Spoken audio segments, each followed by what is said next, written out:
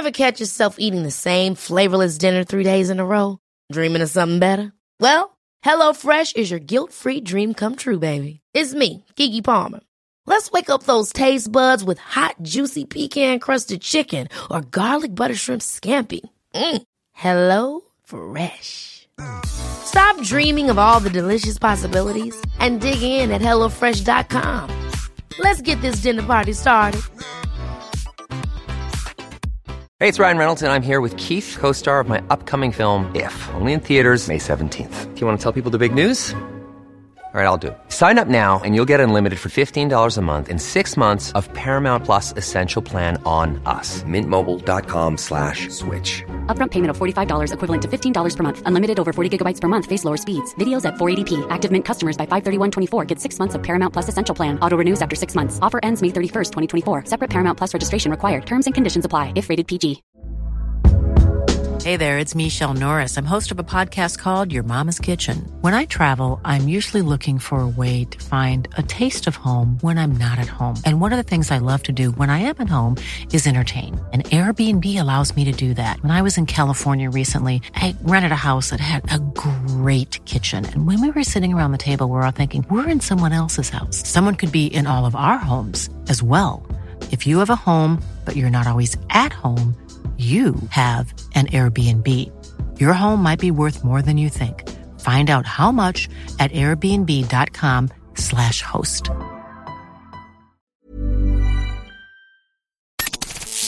Caught Offside with Andrew Gunling and JJ Devaney. Oh, yes. Caught Offside just outside of New York City from an apartment in Brooklyn, New York. Andrew Gunling and JJ Devaney. What's up, brother? I bring to you news. I don't bring it to you. The animals brought it to you already. Another Panenka, Andrew. Another bad one. In the USL final. You saw it, I'm presuming. Yeah, it was disgraceful. It is the standard as to why I am against this sort of thing. Right. Hugely embarrassing and wholly unnecessary. The fact that Phoenix Rising recovered from it and beat Charleston Battery on penalties. 3-2, mind you, on penalties. Yeah. That doesn't sway you, that they got away with it. No, well, that has nothing to do with it. That has nothing. It was a Panenka, and it was so poor. I believe the comment that I saw from somebody on Twitter was something to the effect of, my 4-year-old could have caught it. Like, it was... Like, I don't know. It had nothing on it. If the keeper had never touched it, it would have bounced 3 or 4 times before it hit the line. No, it's ridiculous. Pathetic. Yeah. And when I saw those tweets, I was thinking, I wonder if I have enough soccer beliefs that I could create my own like soccer 10 commandments. And I'm trying to think if I have enough to put together. Right now, I think I only have 2. So I have a ways to go. I might have more than that. Definitely no Panenkas. Definitely in-swingers only. I've got to think of my other. I know I have other ones. I'm going to try I'm going to try to work with this. As I'm listening to American Fiasco, you can leave "Thou shalt not covet thy neighbor's wife." You can actually, "Thou shalt not covet thy teammate's wife." You can actually leave that one in.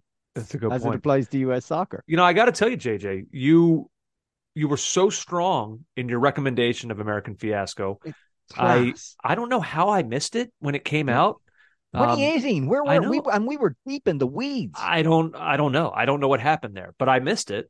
And your recommendation was so strong, and the subject matter is one that is so fascinating to me and so absurdly up my alley. I'm mowing through it. I'm on the 4th one. All like today, I just like was doing stuff around the house and mowed through half the series. I love it. I'm gonna don't spoil anything. I mean, obviously I know most of this as it is stuff that happened and stuff that I'm aware of, but I still want to relive it. Right. And I am gonna hold off on certain things, yeah. I just think that there was a remarkable decision. There were many remarkable decisions by U.S. manager Steve Sampson. Okay. And one of them is so, like, it's so crazy that I I've been wrapping my head around it, and it could only be an American coach at that time. I'm not slagging off. Jesse Marsh wouldn't do it now. Bruce Arena would never do it now. Bruce Arena wouldn't do anything now. But I mean, like a young coach now, Bearhalter wouldn't dream of it. Wouldn't dream of it. And it's an American. But I'm trying to guess what that could be. A decision so, made by an American coach at that time. And it feeds into our insecurities as a soccer nation, feeds right into them. This man is manifesting them in a team selection decision. Oh, I can't wait to get to this. Okay. Yeah. I will say, as I was listening to it, JJ, because I know Steve Sampson comes under obviously a lot of criticism for the way things went. But I'm up to the point now in the series where that criticism is you're starting to see.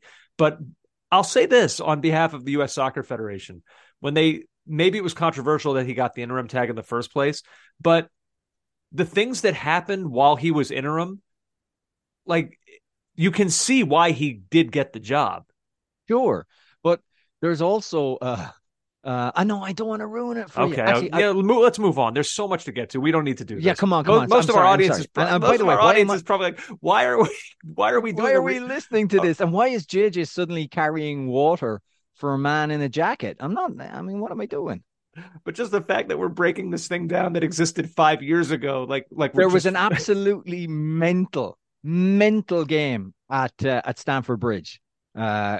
Crazy, and also had wonderful rain pitch effects by the end, so you knew you were watching in England. A real atmosphere in that one. Amazing. At Tottenham, Andrew, I'm just snatching defeat from the jaws of victory laid on against Gary O'Neill's Wolves, who are just, let's give them credit.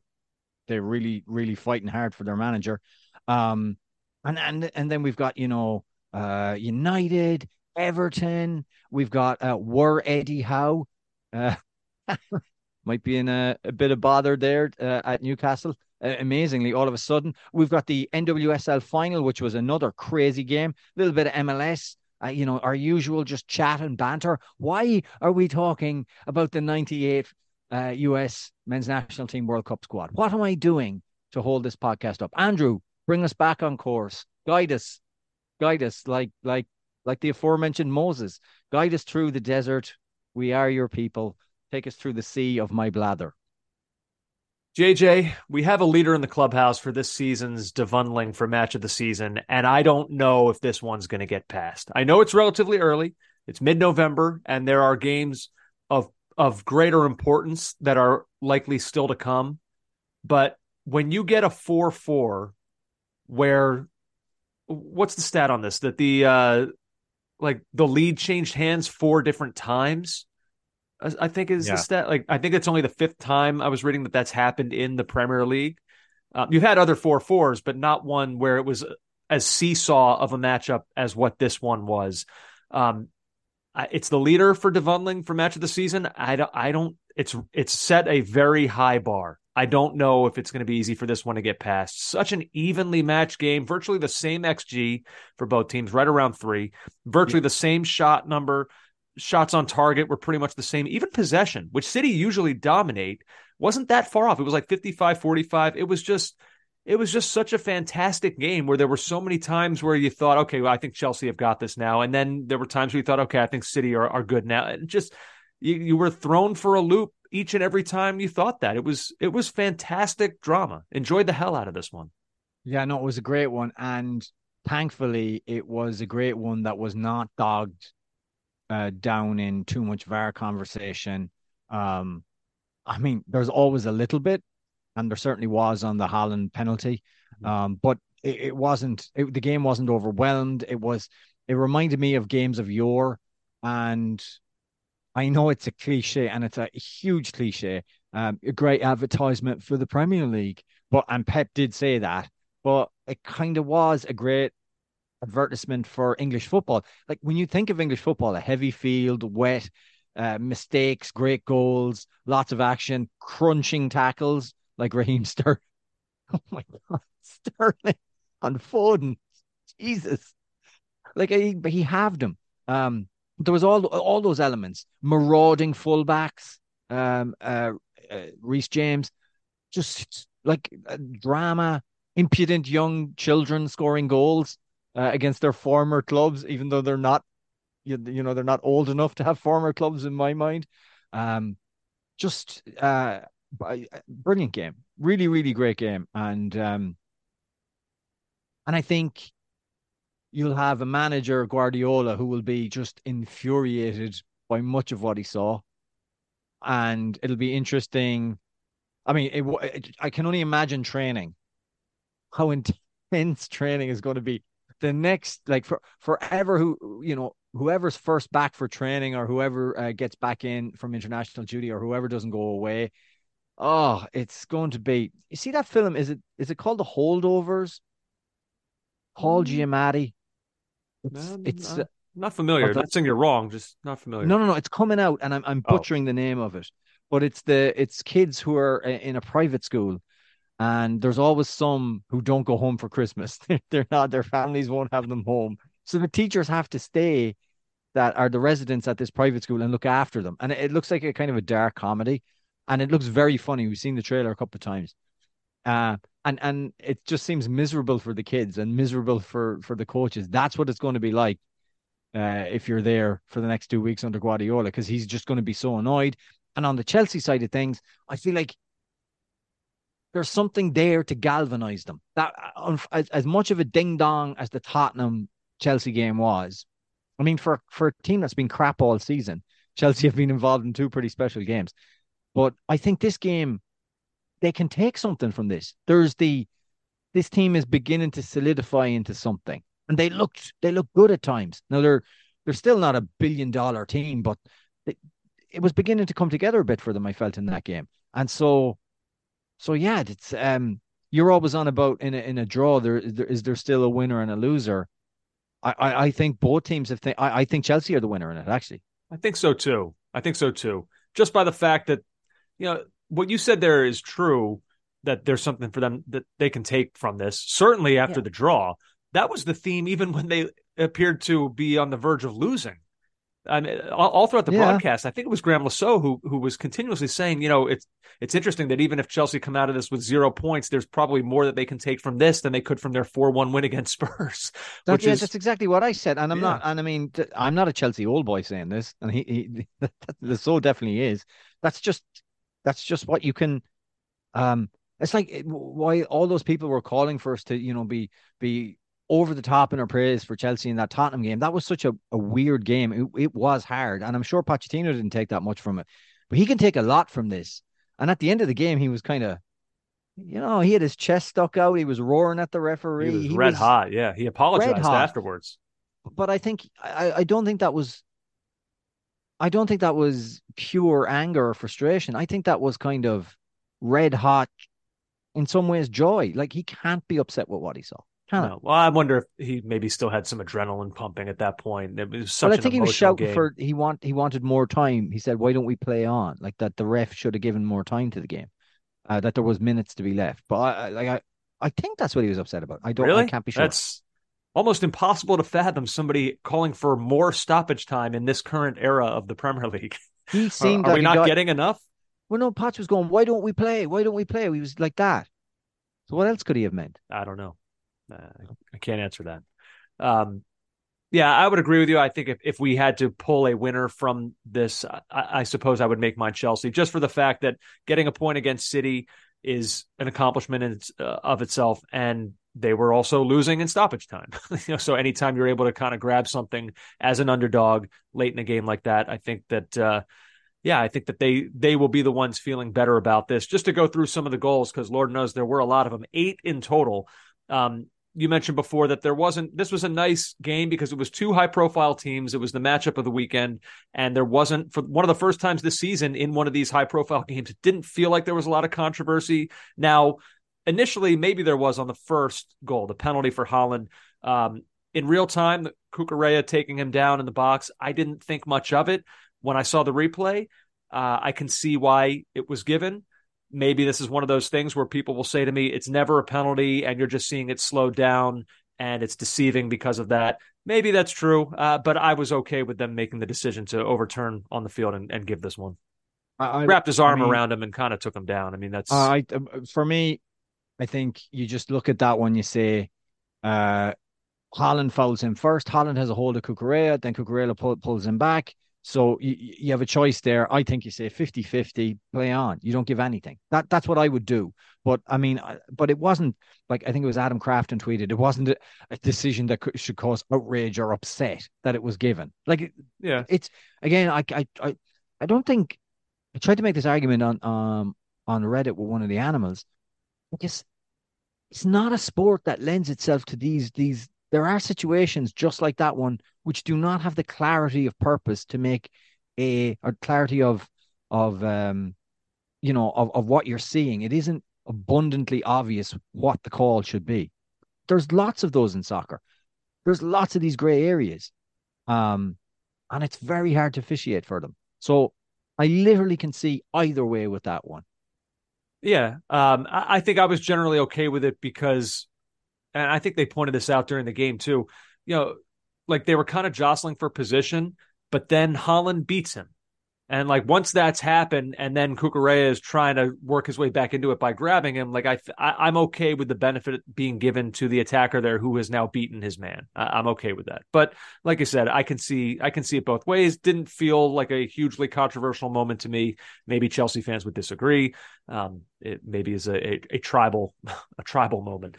But Holland then converts the penalty. It's 1-0, and then just a short while later, what was it? Only 4 minutes later, Thiago Silva, off of a corner kick, gets a goal to bring Chelsea back into this one level 1-1.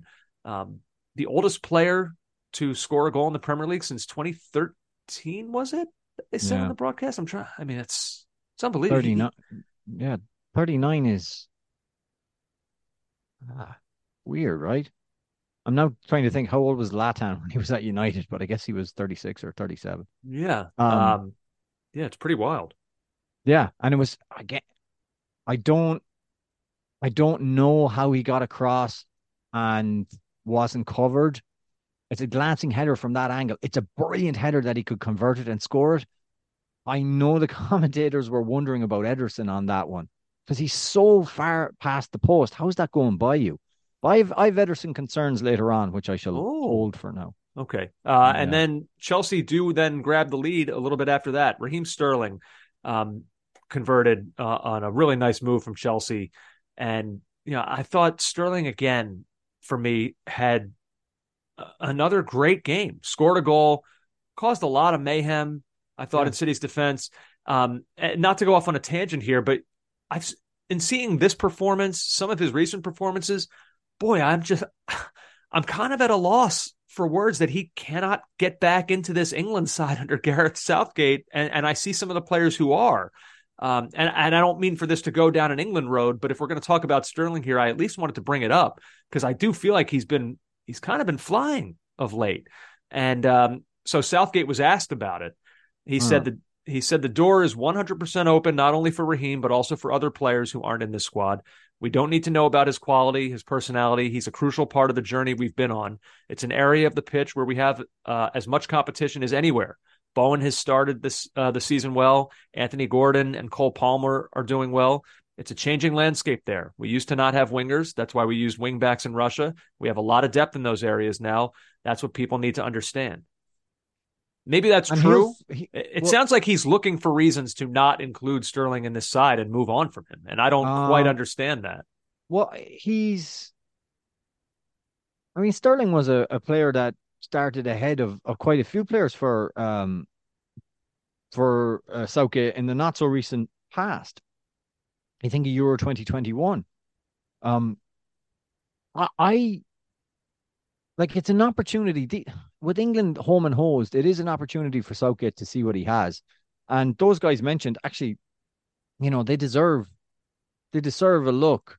I wonder if he's, I don't know. I maybe he is ready to move on, Andrew. Maybe he just looks at it and thinks that Sterling, thanks very much and everything, but we have other options I want to see play. I don't know. I don't know. I would. I'm not sure Gareth in this case is lying. I actually think he No, I might. don't think. Yeah, I'm not saying he's a liar. No, or he's not telling that he's. There is depth there, but I still think Sterling is like, look, I know there's competition in those positions, but like it's a little bit telling to me. What do we always say about Gareth Southgate in this era of England? He has his guys who have gotten him near the cusp And of Sterling glory. was for a while. And that's what I thought. If Maguire and Henderson certainly are, I mean, Lord knows, it seems like they've got spots for life on this team. Sterling isn't one of those guys. I don't know. Just seems a little bit interesting to me. He may yet be. He may yet be. I guess so. I guess we'll find out. If he keeps playing like this, the clamor will be. He'll have to go. Difficult. Yeah, I agree. Thoughts on, so he scored his goal. I know sometimes we like to talk about this. His non-celebration. Was it a non-celebration? No, he celebrated, then remembered himself, and then kind of did the calming thing. He was well into it. But he was right in front of the away fans. Yeah, no, I don't think that was by accident. No, and you felt it, the way he left City. There wasn't rancor with the fans or whatever, but there was a bit with Guardiola, definitely. And he gave it a kind of a yes, and then all right, calm down. So it was a well executed non-celebration celebration. And then afterwards with Sterling, this was so weird. I don't know if you saw this, JJ, but so he's doing his him and Cole Palmer were, I guess, selected to do the post-match interview with Sky Sports with Patrick Davidson was the Sky Sports reporter. And so Sterling goes into the interview and he's rubbing his eye. There's something clearly up with his eye. And the interviewer, I think, is crossing boundaries that should not be crossed. And he immediately says, as Raheem Sterling, as he's rubbing at it, the interviewer, Patrick Davidson, says, Raheem, is there something in your eye? And he goes to reach for his eye as to like pull. He said, is that grass in your eye? And he's going to reach into his eye to pull it out. No, that's not for you to do. Like and Raheem Sterling immediately was like, he says to him, if you can find the video, it's pretty funny. He says back to him something like, no, you're going to put dirt in it. And then the guy backs off. But like, wow. Like I'm sorry, that's a boundary. That's a boundary there. Raheem Sterling in that moment doesn't need what is essentially a total stranger suddenly lunging for his eye. I would list the eye, JJ, if we're listing parts of the body that are just not for other people to be touching. We obviously know the obvious ones that do we? We do. We know the obvious ones that are just strangers should not be touching those places. But the eye is next on the list for me. And this guy, it's totally inappropriate for him to be going in there to grab something from out of Raheem Sterling's eye. What's he thinking? Yeah, I don't know. Yeah, that is odd. That is really odd.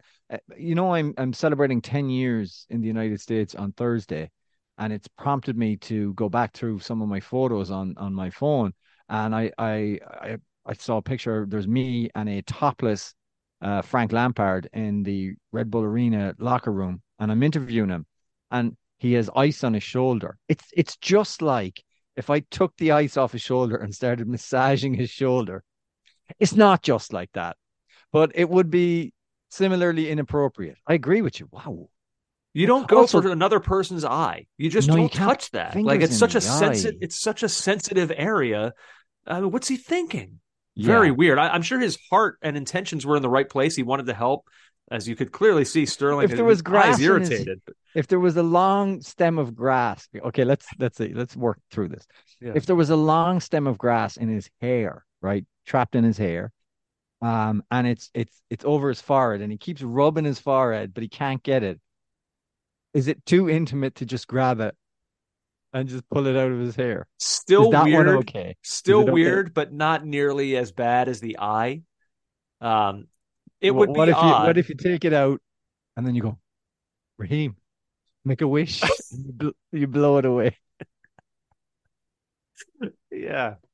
That is a weird one. What if, and it's the last one, I promise. What if there's a bit of dirt on his cheek, right? Yeah. A tiny little bit of dirt. and you just see it, and it's so obvious it's going to be on camera and everything, and it just looks bad. Can you gently caress the side of his face? I think no. You tell him, Raheem, we're about to go live. You got a little bit of dirt there. Oh, Gotcha. thanks. Gotcha. And that's it. Like that's all you do. Like, I don't understand this, like the interviewer reaching it's just crossing boundaries. It's crossing boundaries. The last one. What if he's bleeding from his butt cheek? Okay. What, like, what are you even suggesting? That it's up to the interview. So it's not incumbent upon him or the team doctor. No. The interviewer will place the Band-Aid.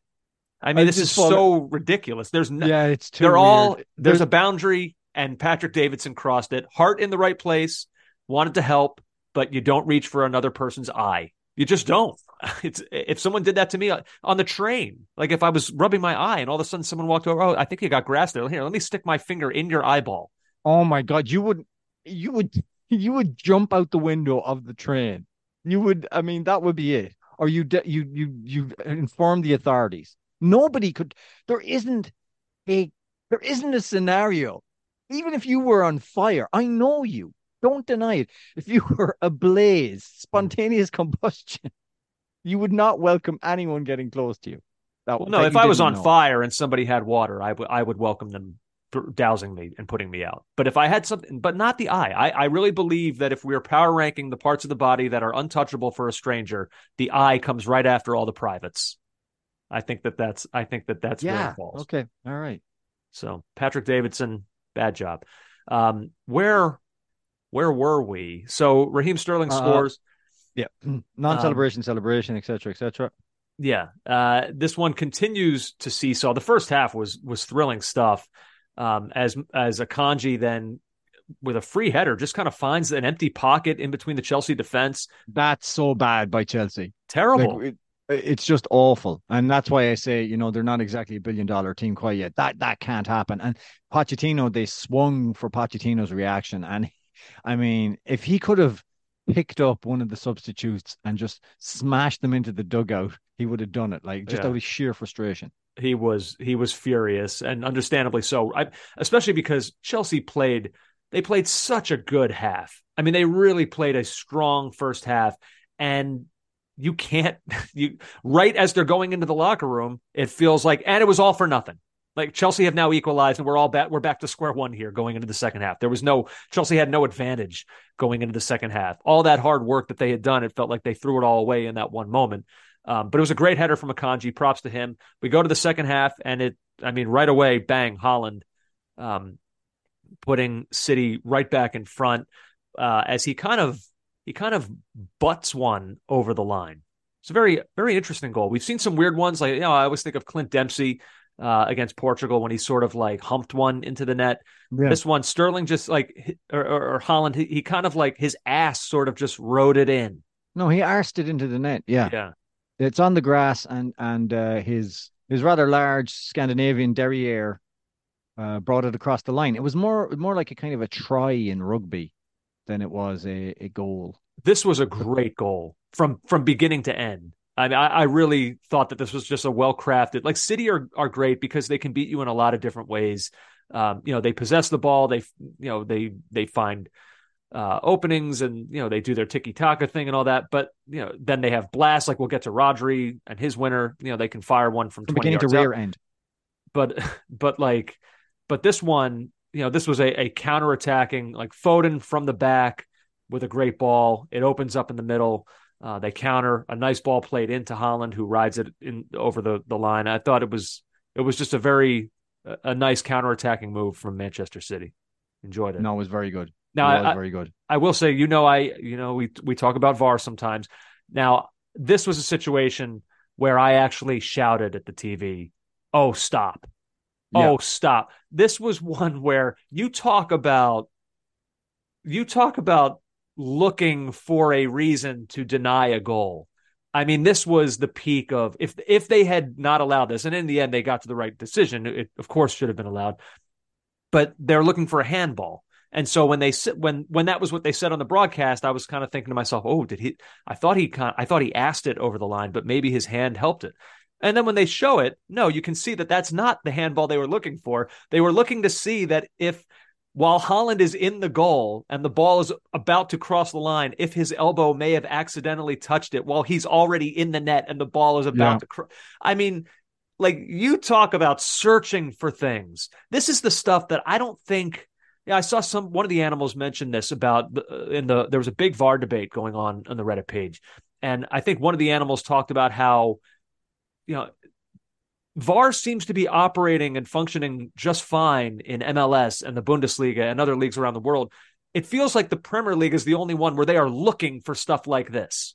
And I don't think that's going on. I don't think that that's getting looked at in other leagues the way that it was in this one, to see if his elbow touched it as the ball is crossing the line while he's in the goal. I was watching the overlap with Gary Neville and Roy Keane and Ian Wright and Jill Scott, and there was they had a debate with the referee. Was it Mark Halsey, the former referee? And he said, when the Premier League introduced it, it was meant to be just for the howlers, just for the Thierry Henry handball style stuff, right? Just that. And it's metastasized into this thing. The thought of them reviewing that would bring me to a kind of a Browns Bengals kind of place where we're trying to decipher whether a bit of the shin was down before the ball crossed the plane. That's the kind of thing. Now, this is worse. I think would have been worse. This is worse because that matters in American football. If your knee is down, if your shin is down, if the lower part of the leg is down, that's intrinsically a part of the game.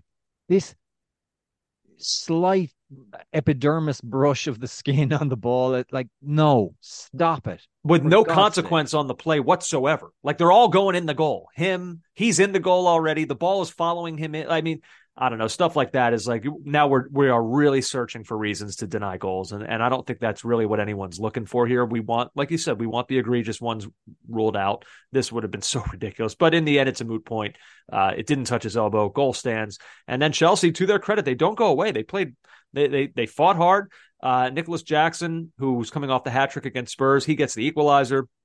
And then late JJ is when the drama really started to unfold. Rodri, with another smash from outside the box, takes a massive deflection off Thiago Silva, helped it tremendously on its way into goal.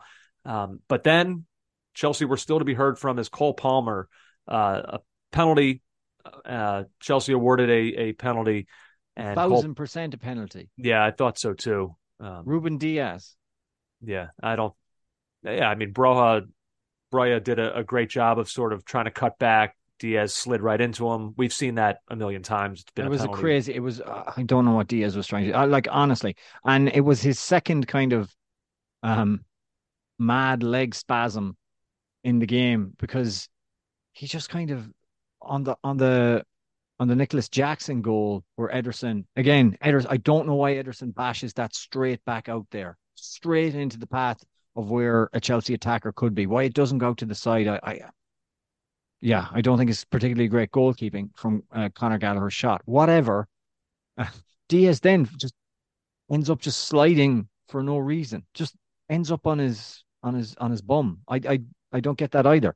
And I guess it was just frantic defending. I mean, the whole sequence of events was taking place in a pretty threatening spot on the field, and he's just trying to do whatever he can to either delay a shot attempt or block what he thinks is going to be a shot. It was reckless, and it was a rightful penalty that was given, 100%. Okay. And then up steps Cole Palmer, who, of course, started this season with Manchester City, and he gets the final blow in this as he converts the penalty brilliantly in the 95th minute of stoppage time, and that is how we end 4-4. And I was thinking about Palmer in general, and what that moment meant for him. There was a lot of talk in the lead up to this game about how good Cole Palmer has been and how he was a Manchester City player. He could still be with them, and they don't often lose these guys. But Palmer, as Pep talked about it before the match, he was asked about Palmer's decision to want to leave. Pep said, I said to him, Riyad Mahrez is leaving. You're going to get a chance here. He said, no, I'm not gonna play here. I want to leave. So I said, okay, leave. And that was it. And they said goodbye. I think it feels like a scenario where Hammer is and his team are aware enough that, hey, Pep's saying you're going to get a chance here. That is vague, very, very vague. And we've seen with players like Foden, we've seen with players like even Grealish now, your playing time is not guaranteed. Pep, it's just not. And this is more like a kind of a Jadon Sancho. Remember when Sancho left City? The big thing was Sancho backed himself. He just the offer from Dortmund came in, and he said, "If I go, I know I can play. I can do well." No, it was perfect system set up for him in Dortmund as well. But Palmer's a weird one. He just seems, even the way he took that penalty, even the way he talks in like the post-match pressers, he seems so mature, or kind of, I don't know. He's not afraid of the scenario he's in here. He doesn't play like a young player, and I think Pep said you're going to get a chance here, and he heard you'll have a chance.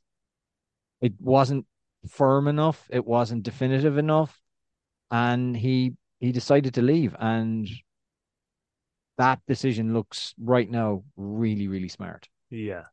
Now the money was huge, like crazy money, but still seems like a smart decision. It might be one that works out for everybody in the end. Although City would probably rather have him than not have him. Well, considering the De Bruyne situation and how many fronts they're fighting on, it might have been good to have another player like that around. But they couldn't, and sure enough, he's the one who delivers the final blow in this classic 4-4 between these two. Just to close on this from this game, JJ, because you talked about it a little bit earlier, and I wanted to mention a little more on it. This idea that maybe we're starting to see it from Chelsea. We once we got past this idea that they're this billion-pound squad and all that. When the dust sort of settled from all the financials of this, we do, at least myself, I do sort of see that this was going to take more time than maybe whatever I initially thought. They mentioned on the broadcast that it's the third youngest average starting 11 so far this season Chelsea has in the league, which lends itself to this idea that it might take a little bit longer. And the thing that I wonder about with Chelsea, I wonder if you're starting to see some comparables between Poch's first season at Spurs and Poch's first season here at Chelsea, where when it's all said and done, they're both extremely young squads that he was working with that had a lot of promise. And when it's over, you may have to look beyond where they finish in the table or what the point total is to get a sense of the direction that they're headed. Because remember, I think that first season under Poch, I think Tottenham actually took a step back in terms of the table. I think they finished fifth the year before. The first season under Pochettino, I think they dropped back to sixth. But myself, no one that I knew who was a Spurs fan in that time came out of that season thinking that they had made a mistake or that things were going in the wrong direction. It was all positive. It's November 13th. There's a ton of season to go. Chelsea just beat Tottenham 4-1. They just tied Manchester City 4-4 in a wild game. I do wonder if you're starting to see some of those things where it's beginning to come together for Chelsea. And maybe once we get to March, April, we'll be viewing them in a far different lens than we did in these first couple months, regardless of what their place in the table may actually be. Yeah, I think Reece James, who they're managing his minutes hugely, he's massive to that. Massive to that. If he can stay fit and stay involved. Palmer's been a revelation. I honestly think Conor Gallagher has shown a lot, and he certainly did in that game, even though I don't think he would have been anyone's pick to be starting in for Chelsea this season. I think most Chelsea fans probably thought he would have been moved on at this point. Raheem Sterling as well. Jackson, if he can get his confidence together, which he should do after the last two games in the league. What's that? Four goals in his last two games. It's not bad. Yeah. I mean, it's pretty great. I just, Caicedo needs to be better. Mm-hmm. That's that much we know. The center of that defense, I mean, Thiago Silva, for all his experience and everything, this is a serious bit of a run in for Chelsea to try and get into the top five. Mudryk was very good when he came on, I thought. Um, I think what can't happen, and I think what might hamstring them is um, the kind of thing that Malo Gusto did when he blazed over, opened up. It's a great opportunity. You have to hit the target, and he blazes over the bar. That has to stop happening for Chelsea. They have to start hitting the target more regularly. Now, what am I saying? They just scored 4 goals in a. I understand that, but that hasn't been the trend earlier in the season. And 8 goals in the last 2 games, brilliant. I'm not saying it needs to be continue at that pelt, but goal scoring has to be better. And it was the thing that hurt them against Brentford only 2 weeks ago. So, trending in the right direction would be. There seems to be a bit more about them over the last couple of weeks for sure. Yeah. Last note on this, Opta analyst did a breakdown basically asking the question of if if we're now starting to see it, if we're seeing it come together for them. For however frustrating we feel like the season has been for them, mid-table, lots of starts and stops for them. You can roll your eyes at this, but the expected points table, which is a gauge of how a team is performing sometimes, they are 4th in that, which tells you at least a little something, that they've been maybe a little bit unlucky up to this point, and that if some of that begins to even itself out, they will start to move up the charts. So something to consider. Now, one of the teams, JJ, in that expected points table who is far higher than where the expected points has them, that is Tottenham, and you can't help but wonder if that starts to even itself out, if Tottenham will begin to drop. And maybe we are seeing that. No one is immune from the soul-crushing defeat. Tottenham, up to this point in the season, had been able to avoid it, but it catches up to everyone at some point. And I would say this was a soul-crusher, as Tottenham, with all the injuries that they have, took a lead into stoppage time and wound up losing this 2-1 at Wolves. Before I get to the Tottenham side of it, 2 things on Wolves that I wanted to mention. The first one being, I don't know if I say this enough, that place secretly, maybe a little quietly for me, is a place that I would like to see a game. I think that stadium is awesome. Yeah. And I think that atmosphere there is fantastic. I think the Molineux quietly is one of my underrated hotspots in the Premier League. That is a proper football man take that I love. I really love that. What's proper? What's PFM about that? Because you're saying you love a stadium, which is one of the great things about English football. It's got 4 sides, and you can see all different stages of development. The grandstand is about 30, 35 years old when it was done. And then they've done that bit at the end, which is new. I love that. I love that stuff. Like Ellen Road is like a hodgepodge of differently redeveloped, and the atmosphere is great. Yeah, and it is. Yeah, well done. Well, thank you. And the other thing I wanted to say about Wolves, I'm doing it, JJ. I'm doing it. Gary O'Neill, his hat is in the ring for manager of the season. It's early. It's very early. A lot's going to change, but for what they've done so far this year, where, like we've said, even in their losses, they have been impressive at times. They've now beaten Tottenham. They've beaten Manchester City. They've drawn with Newcastle. They've drawn with Aston Villa. This has been with losing. I mean, first off, they lost their manager on the eve of the start of the season. Yeah. Then they lost their best player, Mateus Nunes or Nunez. I don't know how to say it anymore after I got criticized by the pronunciation police from earlier this season. But whatever, you know who I'm talking about. They didn't have Pedro Neto, who's been their best player. He was not available for this one against Tottenham. So consider me impressed with what Wolves are doing. And what an absolutely ridiculously great goal from Pablo Sarabia to equalize. One of the goals of the season so far. Andrew, it's one of the best goals I've ever seen. The first touch, the second touch in mid-flight. Brilliant. And it's part of me, I know Spurs thought they were home and hosed and they'd done so well and defended stoutly all game, but it's one of those where you're like, somebody needs to track him better, his run from midfield, but it's such a piece of skill. How do you account for that? How do you stop that? Just a brilliant, brilliant goal. It's going to be in the shortlist for goal of the season. Yeah. It's to be.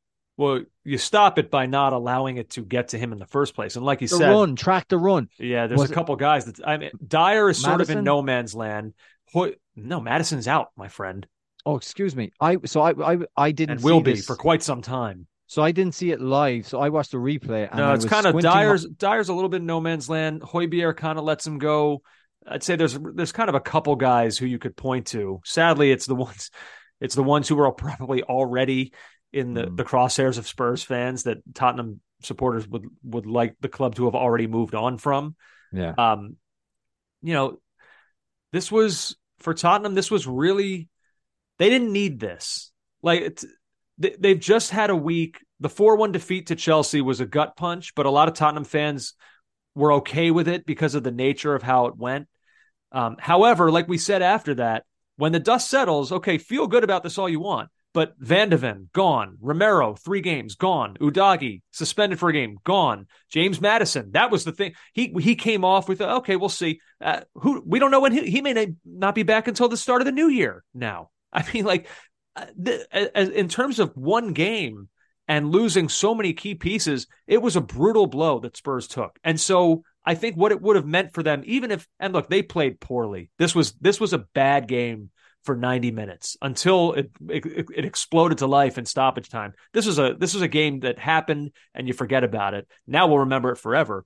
But if Tottenham were able to get through this, even if it was ugly, I think it would have been a really important one for them to go to a place that's difficult at the Molineux and to have snuck away with 3 points. It would have been big. Even if they had just if the Sarabia goal happened and they got out with even just a point, I think you take it with all the flux that the club are in right now with all of these injuries. Yeah. But they did not need to lose that game the way that they did. I mean, that's a morale blow. And we're going to see now because the reinforcements ain't coming. Like this is the team for the foreseeable future. But wasn't this the thing we talked about? Yeah, it was the exact absolutely. thing we talked about. They couldn't absorb any injuries, and we weren't even Mickey Van de Ven. We obviously didn't know that much about or hadn't factored him in that he would be that brilliant. And now he's gone. We did say the Spurs defense we weren't sure about. Like this is they were always I feel one bad center. for Ange. This can't color people's perceptions of what Spurs have done. No, and Ange said after the match, he said we ran out of legs at the end, but credit to Wolves, they came at us, scored a couple of good goals. I did not think we were as positive as we could be. The second half was a bit better, but there's a lot of players having their first start, and we were never going to get the same fluency. Maybe that's excuse making. I don't know, but I would say this: I'm not saying all of these players were to blame, but I don't think it's a coincidence that those 2 goals in stoppage time happened with Ben Davies, Eric Dyer, Emerson Royale, Giovanni Lo Celso, Pierre-Emile Højbjerg, Brian Hill, and Rodrigo, even Bentancur, who I love. All those guys were on the pitch when that happened. Up to this point in the season, those players have largely been either bit parts or haven't played at all. They were all on the field for those 2 goals. So, it's a reason for that game. Now, Ange is going to have, this is what he has to work with now. Eric Dyer, he's still there. Højbjerg, what's the prognosis he's still there. on Van de Ven? I mean, it's going to be, I think they said, I don't know that I saw an exact return date, but I thought it was like March, something like, I mean, it's going to be a long time. It's going to be a long time. And they don't have, they let Davinson Sanchez go. They didn't really have reinforcements at that position. I think Ashley Phillips at some point is probably going to get a look, but Dyer, Romero will come back, but this is the squad. They were thin. And so that's why the talk of title contention, all that stuff, that was all going to disintegrate the second they started to deal with injuries because there's not depth here. And it's going to be, I think we're going to revert back to asking questions about Tottenham for qualifying for Champions League. I think that's, the fact that they could be in that fight is where you were hoping they would be at the start of the season. At the start of the season, you didn't even think they'd be in that. So that's the expectation. I think with all these injuries, it's going to be a battle for them. And Chelsea are going to rise. We'll talk about United. Villa are in the fight. Now, the fact that 5th place may be a Champions League spot will be helpful, but it's going to be hard for them. And it's interesting too, JJ, because in that quote that I read there from Ange, he talks about that we weren't as positive as we could be. we know this. They had 9 men, and his choice was to remain positive. So certainly a couple of really important injuries is not going to shake his resolve. I wonder how long Spurs fans will be okay with that. I think right now, I'll speak for all of us, which is dangerous, but I'll speak for all of us in this moment and say we are okay with it, and we enjoy what we're seeing. Although this game was dreck, but I think we understand because of all the key players that were out, and like he said, there's not going to be fluency when you have all these new pieces trying to bed in, pieces that probably didn't fit, that he wanted to have moved out anyway, that the club didn't. But let me make an analogy, JJ, to Coach, who you always refer to as Coach Oldman, and Jim Boeheim with Syracuse. It didn't matter what was happening. It didn't matter how many 3-pointers were being made by the opposition. He was not coming out of the 2-3 zone. We're going to play it forever, and that's it. And I don't care.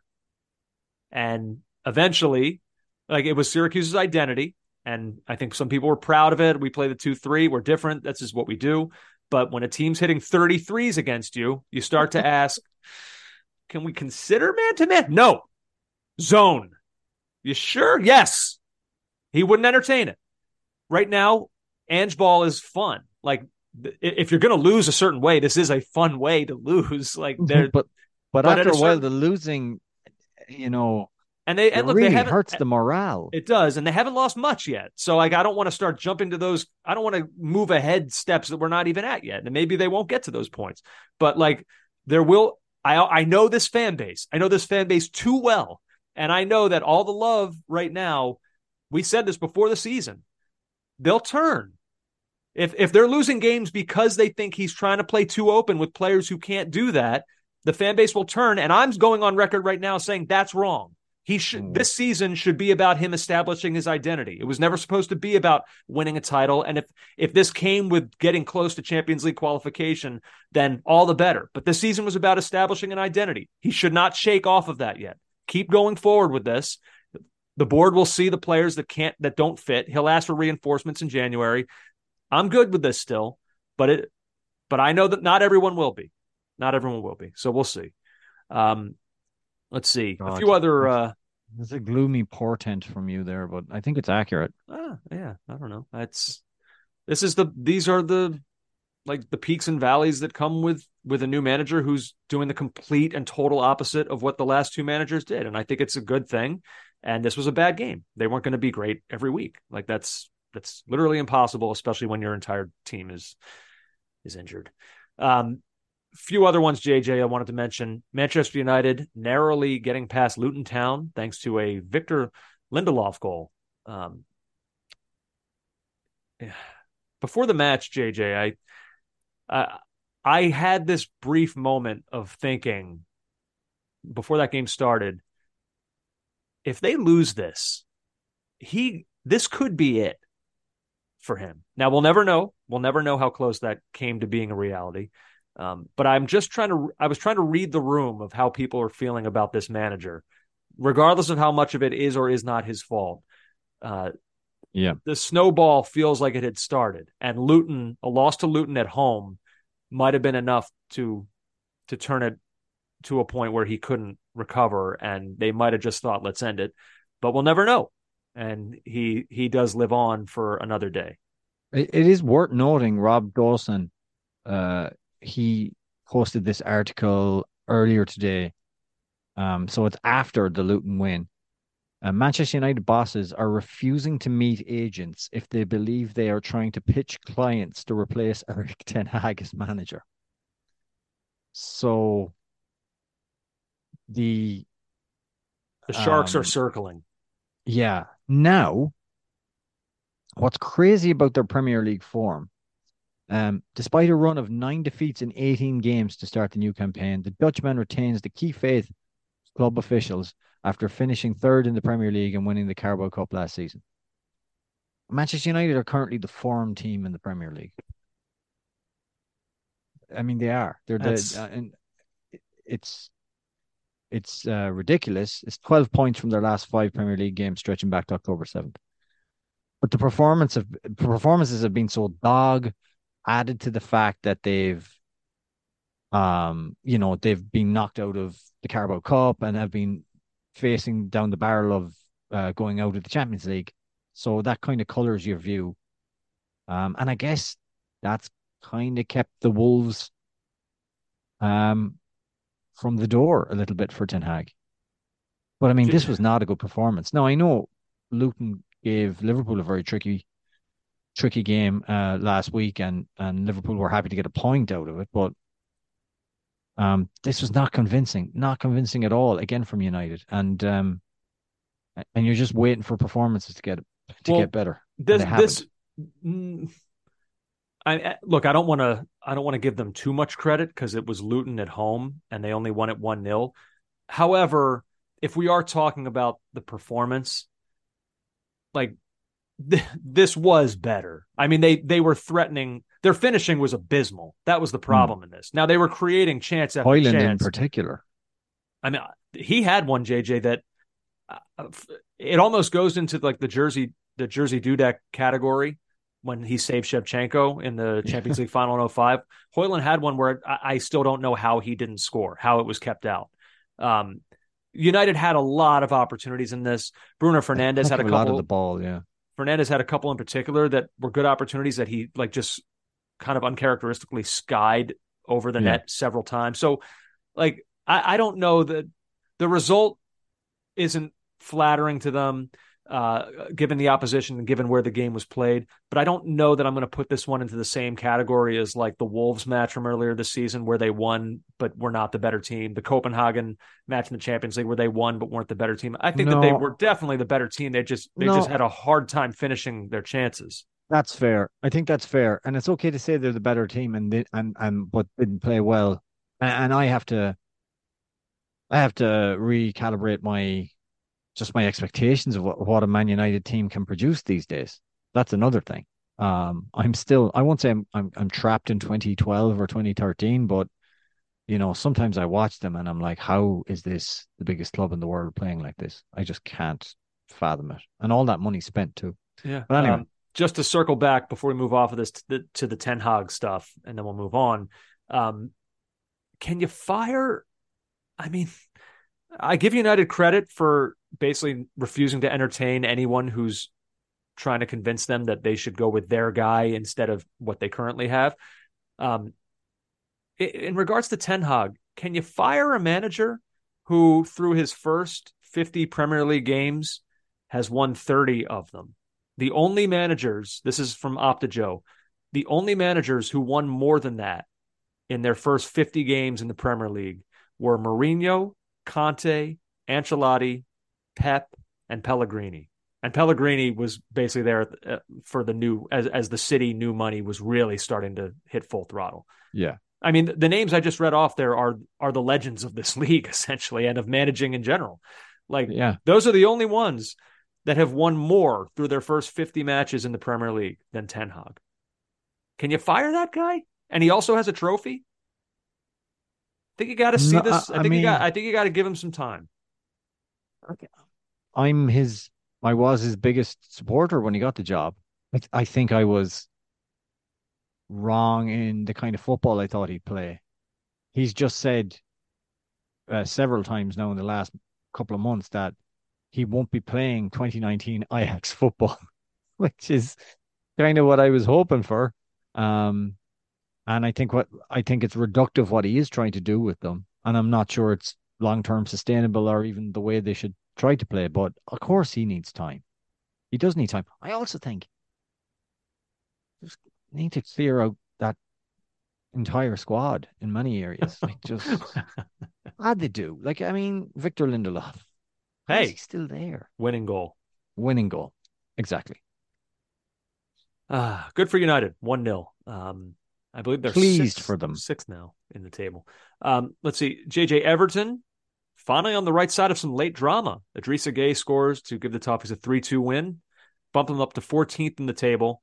Although I was talking to our friend Doug over the weekend about them. Oh, what's Doug's? He was basically saying, like, with all like whatever good stuff's been going on there, he's like, we're still 14th. And I was trying to tell him, I was like, that is true. And that's not a great place. But I said, that's not the number. Like, the number, the points, that's the only number that matters right now. Where you are on the table, you're not. Let's be honest about them. They're not trying to qualify for Europe. So where you are on the table doesn't really matter. The points are the only thing that matters, especially with the specter of the unknown of the 12-point deduction. So just stack points. I mean, look, if you stack enough, then you'll move up the table. That will happen on its own. But don't worry about that now. The 3 points are the only thing that matters. If it moved you from 14th to 14th or whatever they were, 15th to 14th, don't worry about that. The points you just need to stack points because you don't know about the 12-point deduction and you're just trying to survive this year. But that's a good win for them. No, it's a brilliant win and an entertaining game. Palace had Eze back. I thought he was brilliant. Can we talk about his penalty real quick? You can go back to Everton after that. We talk about penalties and the run-up and how oftentimes we can tell in the run-up if a guy's going to miss. Eze bucked that trend. As I watched his run-up, I said, miss. Like the stutter, the little tiny steps, the second stop. I was just like... Well, it's not technically a stop, Andrew. I know. He still has the forward momentum. But you're not supposed to stop. Right, but he kind of did. I mean, they all kind of do, really, now.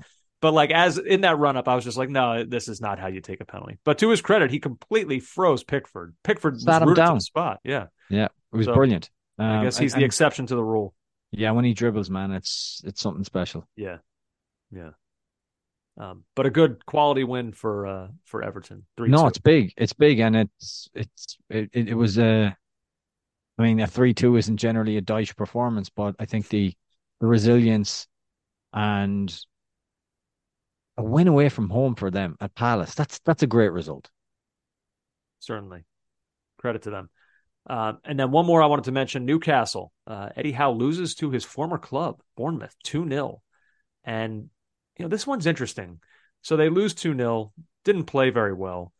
And frustrations are kind of boiling over. So Kieran Trippier had a bit of an argument with a Newcastle supporter where Trippier could be heard shouting at this guy, are the lads not giving everything? How many injuries have we got? And ESPN FC point out Newcastle were already missing 11 players through injury and suspension going into Saturday's game. It then lost Miguel Almiron to what looked like another hamstring problem midway through the first half. Look, the Champions League is what it is. But in the Premier League, look, they just beat Arsenal a week ago. They hadn't lost in the league since September 2nd against Brighton. Maybe there's a couple frustrating draws in there, but for the most part, their form has been pretty solid for over 2 months now.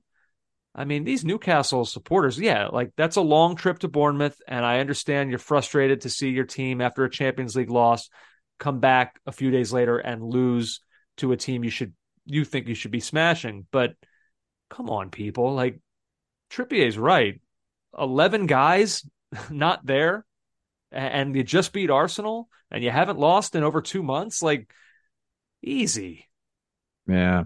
I do think there's the Champions League kind of after hammering PSG and then losing home and away to Dortmund and the draw in it, I get it. Man. I understand. Also, their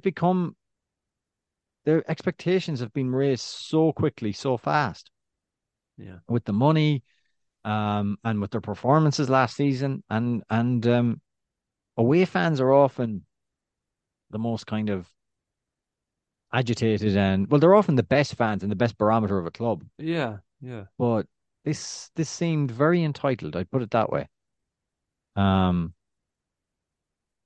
Yeah, and I thought it was hilarious, to be honest. It's any ill fortune that can befall that club in footballing terms, I will enjoy immensely. Wow. You have anything else on the weekend in the Prem, JJ? I had one more thing.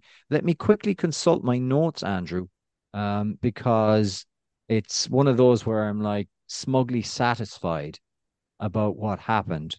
With what?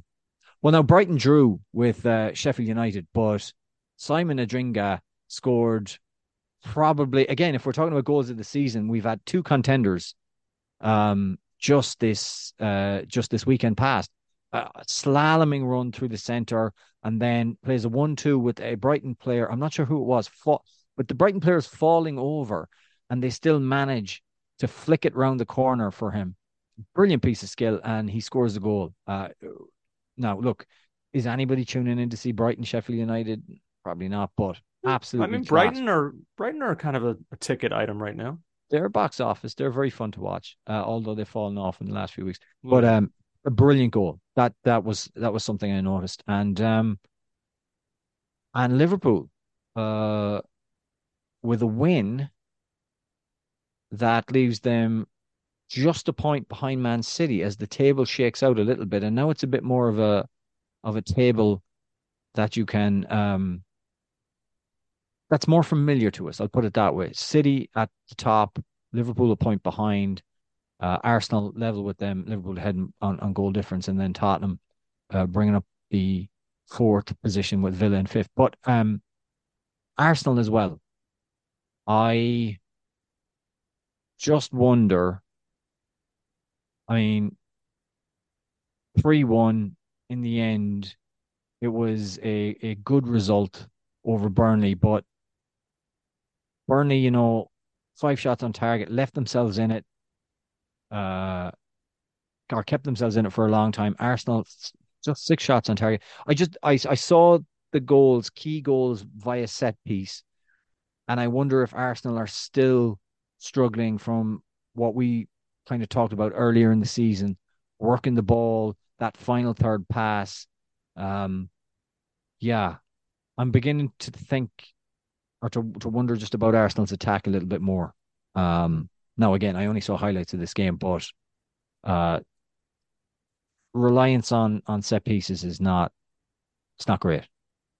And two of the goals, the Saliba goal and the Zinchenko goal, although Zinchenko's was a very skillful finish, it did happen through a corner kick as well. So just something to chew on. I couldn't leave this segment without annoying some Arsenal fans.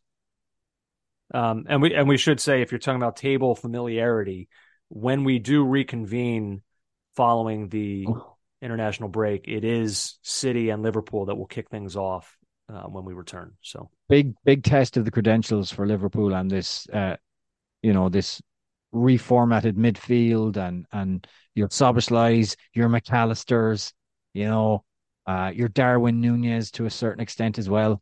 Where are they, Andrew? Where will they be against the acid test, which is Manchester City? Yeah, that'll be at the Etihad on Saturday, November 25th. So something to look forward to when domestic leagues resume. Let's go ahead. We'll take a break. We'll come back on the other side. NWSL final, MLS playoff, still a couple other things as well. Still a bunch to do here on Caught Offside. Don't go anywhere.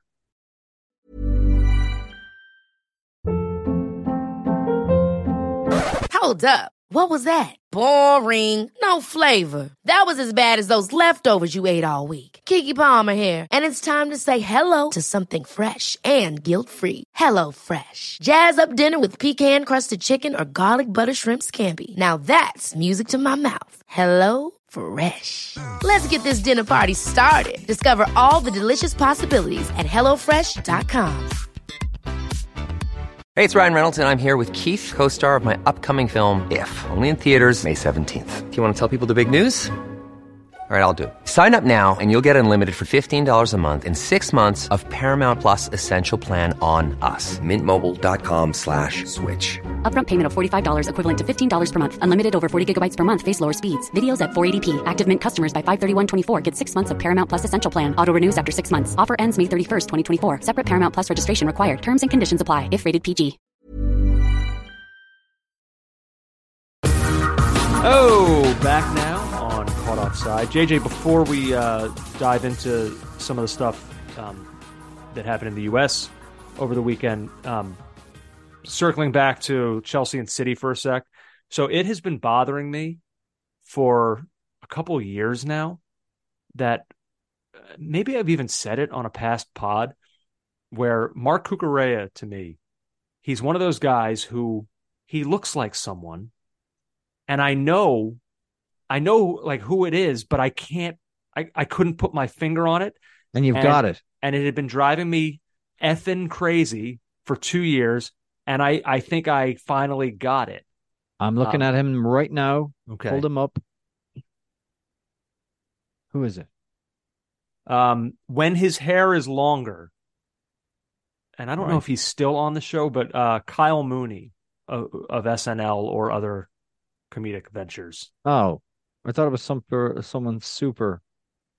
No, I think famous. Kyle Mooney is it for me. I think that is who I've been thinking of. Oh, his hair when his hair is at its longer.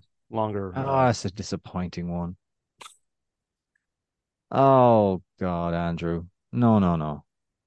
Hair wise, I think in the sense that they are both hair. No. Eyes, hair, facial hair, a little. No, I'm looking at Kyle Mooney, and I really didn't know who that was. Really? No. Cucurella has. Maybe you're looking at the wrong picture. I'm sending you. Cucurella has a longer face. No, their face is the same. I have to put this to the animals because this could go back and forth forever. Use the picture that I just sent you if you put it to the animals. I think this is the one. If you put their faces side by side, I think that's the one. Even in that one, I mean, it's more like Cucurella, but no, disappointing. Actually, really disappointing from you. I was excited because you're good at this kind of stuff, and that wasn't it, brother. That is really. Well, you know what? But it is for me. All right. It's it for me. I don't need your approval. That's what I think. Okay? Kyle Mooney when he has long hair. I mean, don't worry about it then. I'm sorry I brought it up. Don't get angry. It's just not a good one. I mean, it's fine to get things wrong. I mean, Cucurella looks more like. Actually, I won't do this to myself. Because I instantly thought of it and I'm like, no, I'm wrong. I was gonna say, is it from the Spoon Man video? Chris Cornell. But I don't feel Does it. It? No, what? Chris Cornell, long hair. No way. No. Mine is Kyle Mooney is better than that one. Come on. Oh, I've got a Chris Cornell looks more like Cucurella than Kyle Mooney looks like him. So I win this in the pettiest way possible. I disagree. Chris Cornell in the Temple of a Dog video for Hunger Strike is more like Cucurella than Kyle Mooney. This is really petty point scoring for me. Yeah. There's bound to be someone who can get a better Mark Cucurella lookalike. Let's move on. Come on. All right. JJ, Gotham FC. By the way, sorry. I want to get it in before we do anything else. I'm going to leak some of the t-shirt merch. I'm going to leak it to Newman. I'm going to leak it to Newman like I'm Operation Deep Throat. Some high-end government. Yeah, actually, that sounds a bit porno. I'm leaking something as a government might do, and my contact is Agent Newman, and so get over to the Reddit and see some of the stuff we're about to give to you very, very soon. Trying to get some buzz going. I see. Create buzz, and the animals are like I expect them to devour the merch. Well, that's the idea. Certainly hope so. So we'll have more information on that in the hopefully in the next week to 2 weeks. I would be hoping in the next week. Right now, we got to get it out there, Andrew. And I can't have you fannying around. I've sent you everything that I need to send. You've sent your opinions, yeah, but I have to find middle ground between. I sent you a promotional copy. The promotional copy is pretty good. Yeah. All right. JJ, Gotham FC, they do it. They complete their journey from worst to first with a 2-1 win over OL Reign in a highly enjoyable and entertaining NWSL final.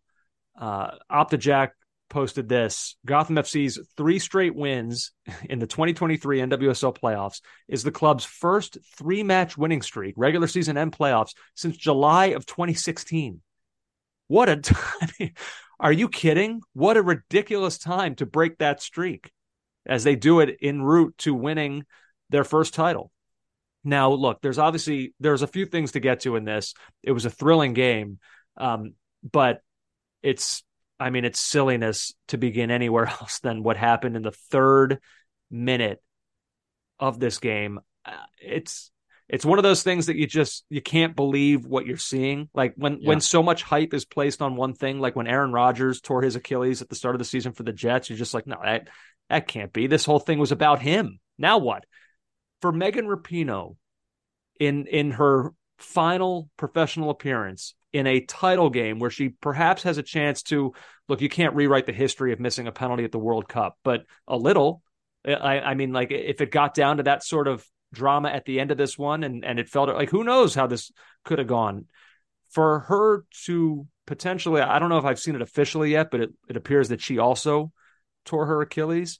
For that to happen right out of the gate, I couldn't, as she was walking off the field, I was thinking, no, this can't be. This is not the way this is supposed to go. Is this real?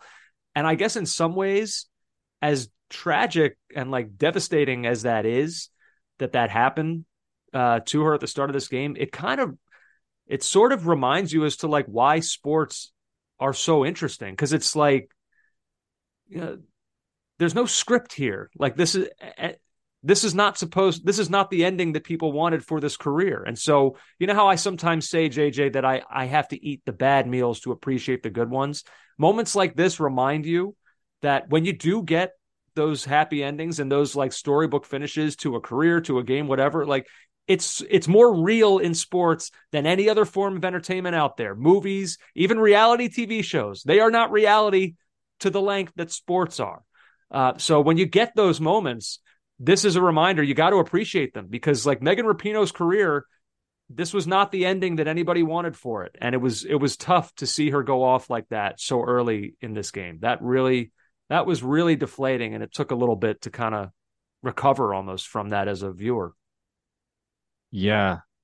I'd say every opportunity, but the last two opportunities she's had now to finish her career with some kind of a high or in some fitting way have been taken from her.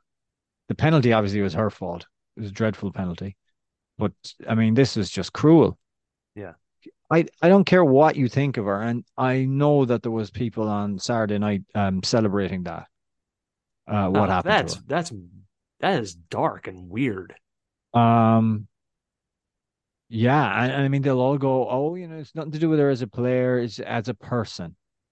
Is that even worse? No, to celebrate someone's torn what? Achilles? Like, oh, during the World Cup, man, we have some listeners who for they say political reasons, do not like her. Have a pretty visceral dislike of her. Yeah. I mean, look, she has put herself out there in that way, so I think that she probably expects that. Like but to think that there were people out there who saw that and celebrated it, that's weird to me. I don't know. I can't quite. I don't know. Yeah, that's not for me. Well, I mean, that's the world we live in. Yeah. But yeah, it was disappointing, and to my mind, I wanted to see. Well, I know it's her last game, but can she still cut it? That's what I wanted to see. I mean, she had been playing really well in the lead up to this, in the semifinal especially. Well, I wanted to see, how much better she could have been from her World Cup cameos, which were not good. So, it was really disappointing. But the game itself kind of just, it's like life, it's like sport. It went on without her, and it was pretty good. One of the maddest things about this game, Rose Lavelle could put together her own hype video from this, and they lost. She had some moments. She did an around the world where she just went blazed by a few people. She played a reverse backheel pass. I mean, all backheel passes are technically reverse, JJ, but this was special. Like I know she's been injured for, most of the World Cup and most of this season, really struggled, but it made me think of what Theo Lloyd Hughes said to us on the pod when I said I was worried about the way the game was developing and has it gone too far away from America that would catching up with the like of Spain and even Portugal in the way that they play. And he still said he had faith in the players coming through and also technical players. Technically, oh my Lord. She genuinely is a joy to watch. She's Macario is out there, I suppose, as well, but she's something special in that side. There's very few can do what she does, and kind of a shame she was on the losing side, but also a credit to Gotham and the performance they put in, because I really do think Gotham were the better side. Gotham did deserve. Lavelle took her goal really, really well, but I think on the generality of the play, I thought Gotham they deserved their win. For whatever the highlight reel was that Rose Lavelle could put together, and you're right. And you're right to say, like, if we've got 11 more Rose Lavelles on the way up, then yeah, I think the U.S. Women's National Team program are going to be just fine. But that's asking a lot because she's special.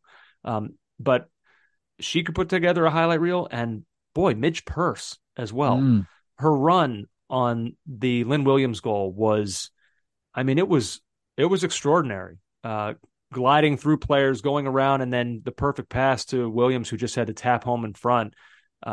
What a spectacular goal, and to do it in that moment. And then she sets up, gets a second assist on the corner as well, that Esther finished off. What a year that she's had as she comes over from Spain after winning a World Cup there, then comes to Gotham FC, scores the winning goal for them in an NWSL final. I mean, my God. Not a bad year. Not a bad year for Esther. Can I say one thing about Midge Purse off the field? Yeah. They tweeted out a picture of her. It's pretty amazing picture.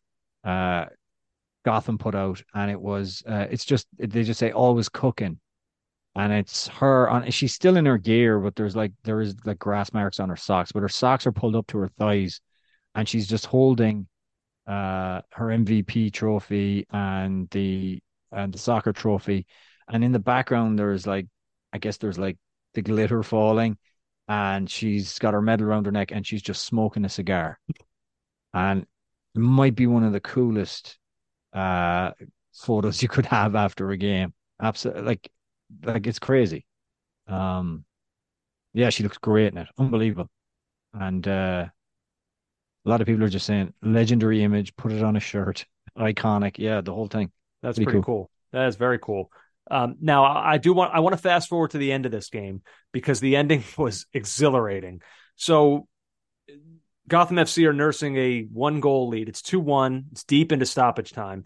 And Mandy Haught, the Gotham FC goalkeeper, it's kind of an awkward ball played near her.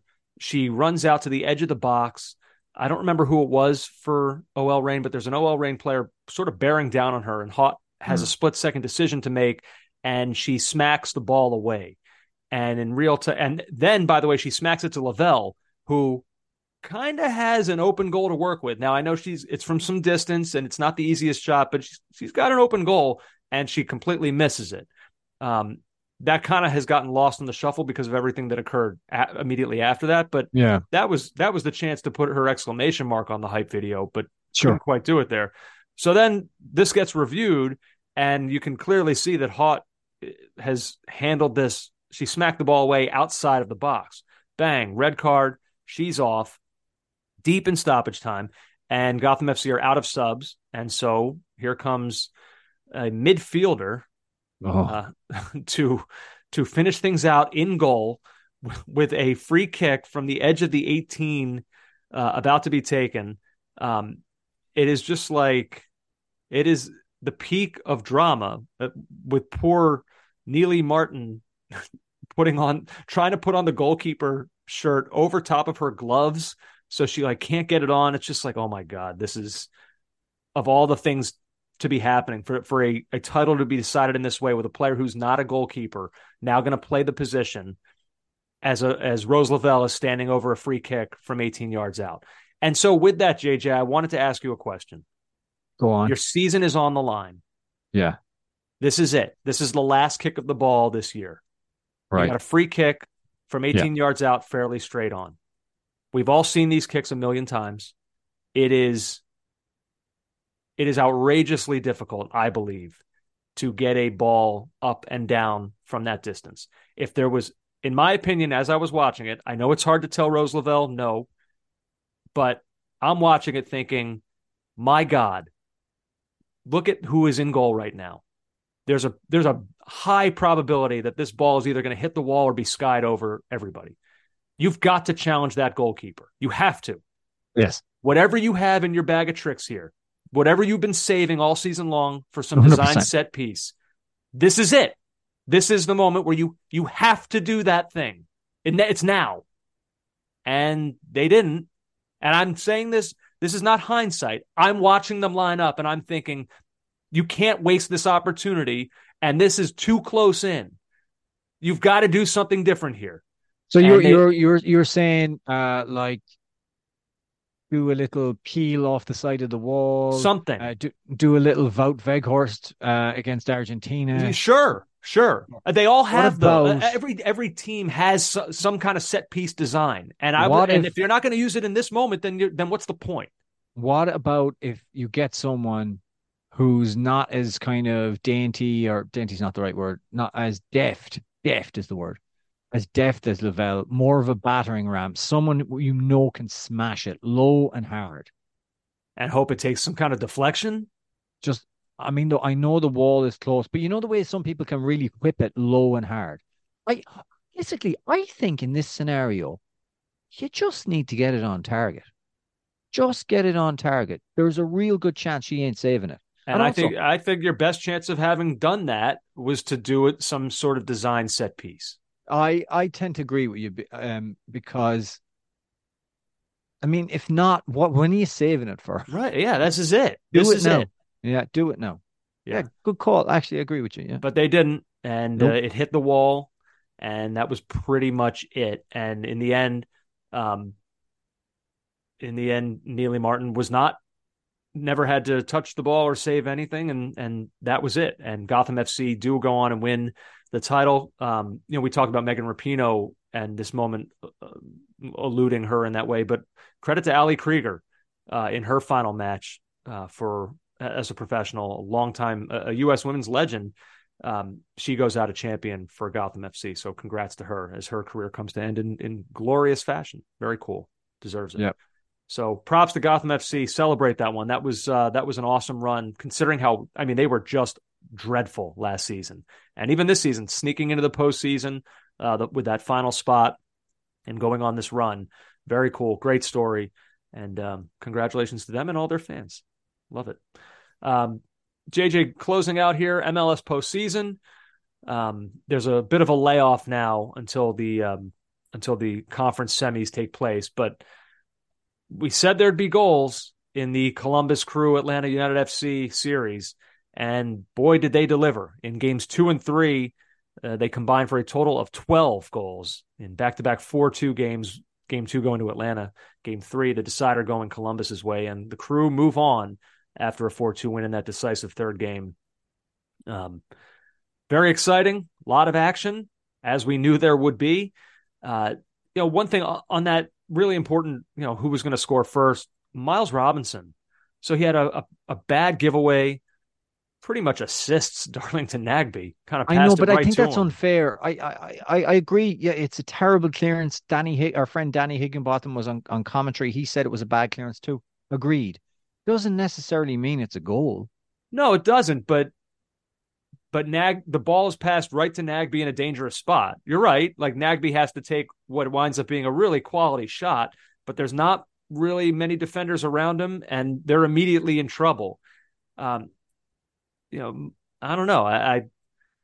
Miles Robinson has had since his injury, he's had some ups and downs. I think it's been a little bit tough for him to get back to the form that he was in consistently before that happened, which is natural, which is something you'd expect. But that was in a really big moment that was disappointing. And then Columbus, What about Amundsen's shot? What incredible. A rocket! I mean, unbelievable from that deep into the corner. Just a great goal uh, they're just gonna be fun to watch. Between Nagby, Cucho Hernandez is one of the most fun players in this league. Diego Rossi is in great form right now. I think Diego Rossi is the difference, or was the difference in this game. I thought he was brilliant. And sometimes I feel with MLS games, like this was what, 4-1 after 47 minutes or something like that. You Yeah, know, it's crazy. And it seems to me with MLS, just try and get ahead. Try and get ahead early. It just feels like it's a race, which all football is obviously a race. Just try and score more goals than other within an allotted period of time. But there's no kind of rest defense. There's no kind of lull period in MLS. It's all like it's crazy. And then there wasn't another goal after the 50th minute. which you never when Silva's goal went in for Atlanta United FC to make it 4-2 in the 50th, you never could have convinced me if you had said that's it. There won't be, we've seen all the scoring we're going to see. I would have said no. This is not ending 4-2. I'm stunned that it did. But Columbus managed to hang on. And in the end, it kind of did peter out a little bit. There weren't a ton of there were some chances, but Columbus Crew, I think in the end, deserving winners, and they will move on. And so now, with all this, the new format and everything, we're pretty much left with chalk, with the one exception of Sporting Kansas City. They were the only lower seeded team to advance out of round one. Go figure, it would be an 8 seed who did that. But it'll be the Houston Dynamo against Sporting Kansas City, the 4 versus the 8, and then Seattle Sounders against LAFC, the 2 versus the 3. Both of those are going to be on November 26th. And then both Eastern Conference matchups, FC Cincinnati and Philly, the 1 versus 4, and then the 2-3, Orlando City and Columbus. Both of those are going to be on November 25th. And just for the casual fan that started watching MLS because Messi joined and he has his Apple subscription, Andrew, what is the format for these games now? We're now back to what the people like. The single elim. Thank God. So there you go. I mean, look, in the end, so the best of 3, I don't like it. I do think, I mean, look, their desired effect with it has nothing to do with the game itself. They needed it because they needed to satisfy like TV rights and like this desire for there to be more playoff games. I think that maybe the byproduct of it was that if they wanted to create a format that generally would favor the higher seed, this would do it. And I think that's a good thing. You kind of weed out maybe a little bit of the fluff in round 1, and now we're left with what you like to think are the 8 best teams. So maybe they've gotten to the good part, but had to go through a little bit of a rough patch that the fans did not want and didn't really like. And like, this is the part of the MLS playoffs that's tough for a lot of people, is like, there's no momentum to the tournament, to this part of the season, because you get this best of 3 with kind of some weird scheduling where like the Union and Revs went 11 days between games 1 and 2. Now you get an international break where you got to go 2 weeks pretty much between round 1 and round 2. It's very herky jerky in that way. Like you want this to flow. You want the excitement from one game to lead right into the next. And they're not getting that. And I don't know, maybe it'll start once you get into these games, you'll get that flow maybe, but up to this point, it's hard for them to build that kind of excitement when you seem to have a little bit of this stop-start nature. I agree. I agree. Yeah. JJ, I got nothing left. I think that's about it. I got one little thing. Okay. One little thing. Something that's tickled my fancy. Masters of the Air. Oh. God. Yeah, I mean, this was pretty much made for us. I mean, yeah. I sent you the trailer, right? Yeah. During World War II, airmen risked their lives with the 100th Bomb Group, a brotherhood forged by courage, loss, and triumph. A little bit of Barry Keoghan in there as well. Oh, boy.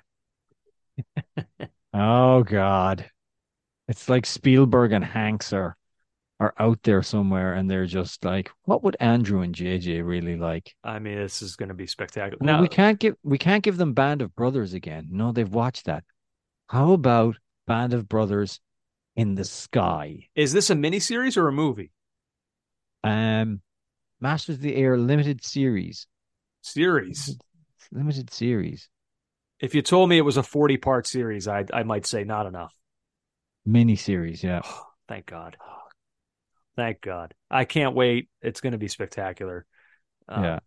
Because I've heard about that, but the trailer was only just released. But I've known that this was coming. I didn't know what the release date was. Yeah. But oh man, yeah.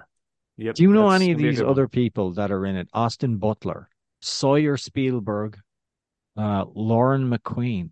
Lauren McQueen. Well, Lauren's a very attractive lady, but I'm not familiar with her. Yeah, I don't know. I'm looking Callum now Turner, through this. Barry Keoghan, Raph Law, Anthony Boyle, Ben Radcliffe. Name man, I can't wait. Oh, I can't wait. The cast is like 10 pages long. There's a lot of people in this. I know, but no, yeah, it's going to be spectacular. Let's see, JJ, I don't have anything else. I think I'm all done. I would say at this point we will have another pod. This is, of course, an international break. The U.S. And Trinidad and Tobago, their two legs, Nations League and Copa America qualifying. That takes place Thursday night, 9:00 is the first leg for this Nations League matchup for the U.S. and Trinidad. So we'll have a pod later this week. I can't give you the exact day. Probably midday Friday, if I had to guess. I would say you'll have it for your commute. Yeah, I would say for your evening commute home Friday. So be on the lookout for that. Probably midday on Friday. I look forward to that. Always love a good U.S. Post pod. So that should be fun. And stay tuned for that and some more information on the merch, which hopefully we'll have for you. Info on that later this week, as well as we approach the holiday season. I know people are already thinking about that as a holiday gift. So hope to have that information to you as soon as possible. JJ, I enjoyed this immensely. To you, I say... Check you later, fun boy. I'll see ya. Take care. You've been listening to the Caught Offside Soccer Podcast.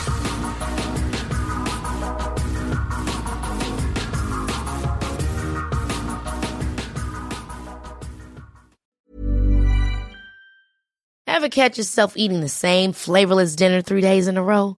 Dreaming of something better? Well, HelloFresh is your guilt-free dream come true, baby. It's me, Keke Palmer. Let's wake up those taste buds with hot, juicy pecan-crusted chicken or garlic butter shrimp scampi. Hello Fresh. Stop dreaming of all the delicious possibilities and dig in at HelloFresh.com. Let's get this dinner party started. Even when we're on a budget, we still deserve nice things. Quince is a place to scoop up stunning high-end goods for 50 to 80% less than similar brands. They have buttery soft cashmere sweaters starting at $50, luxurious Italian leather bags, and so much more.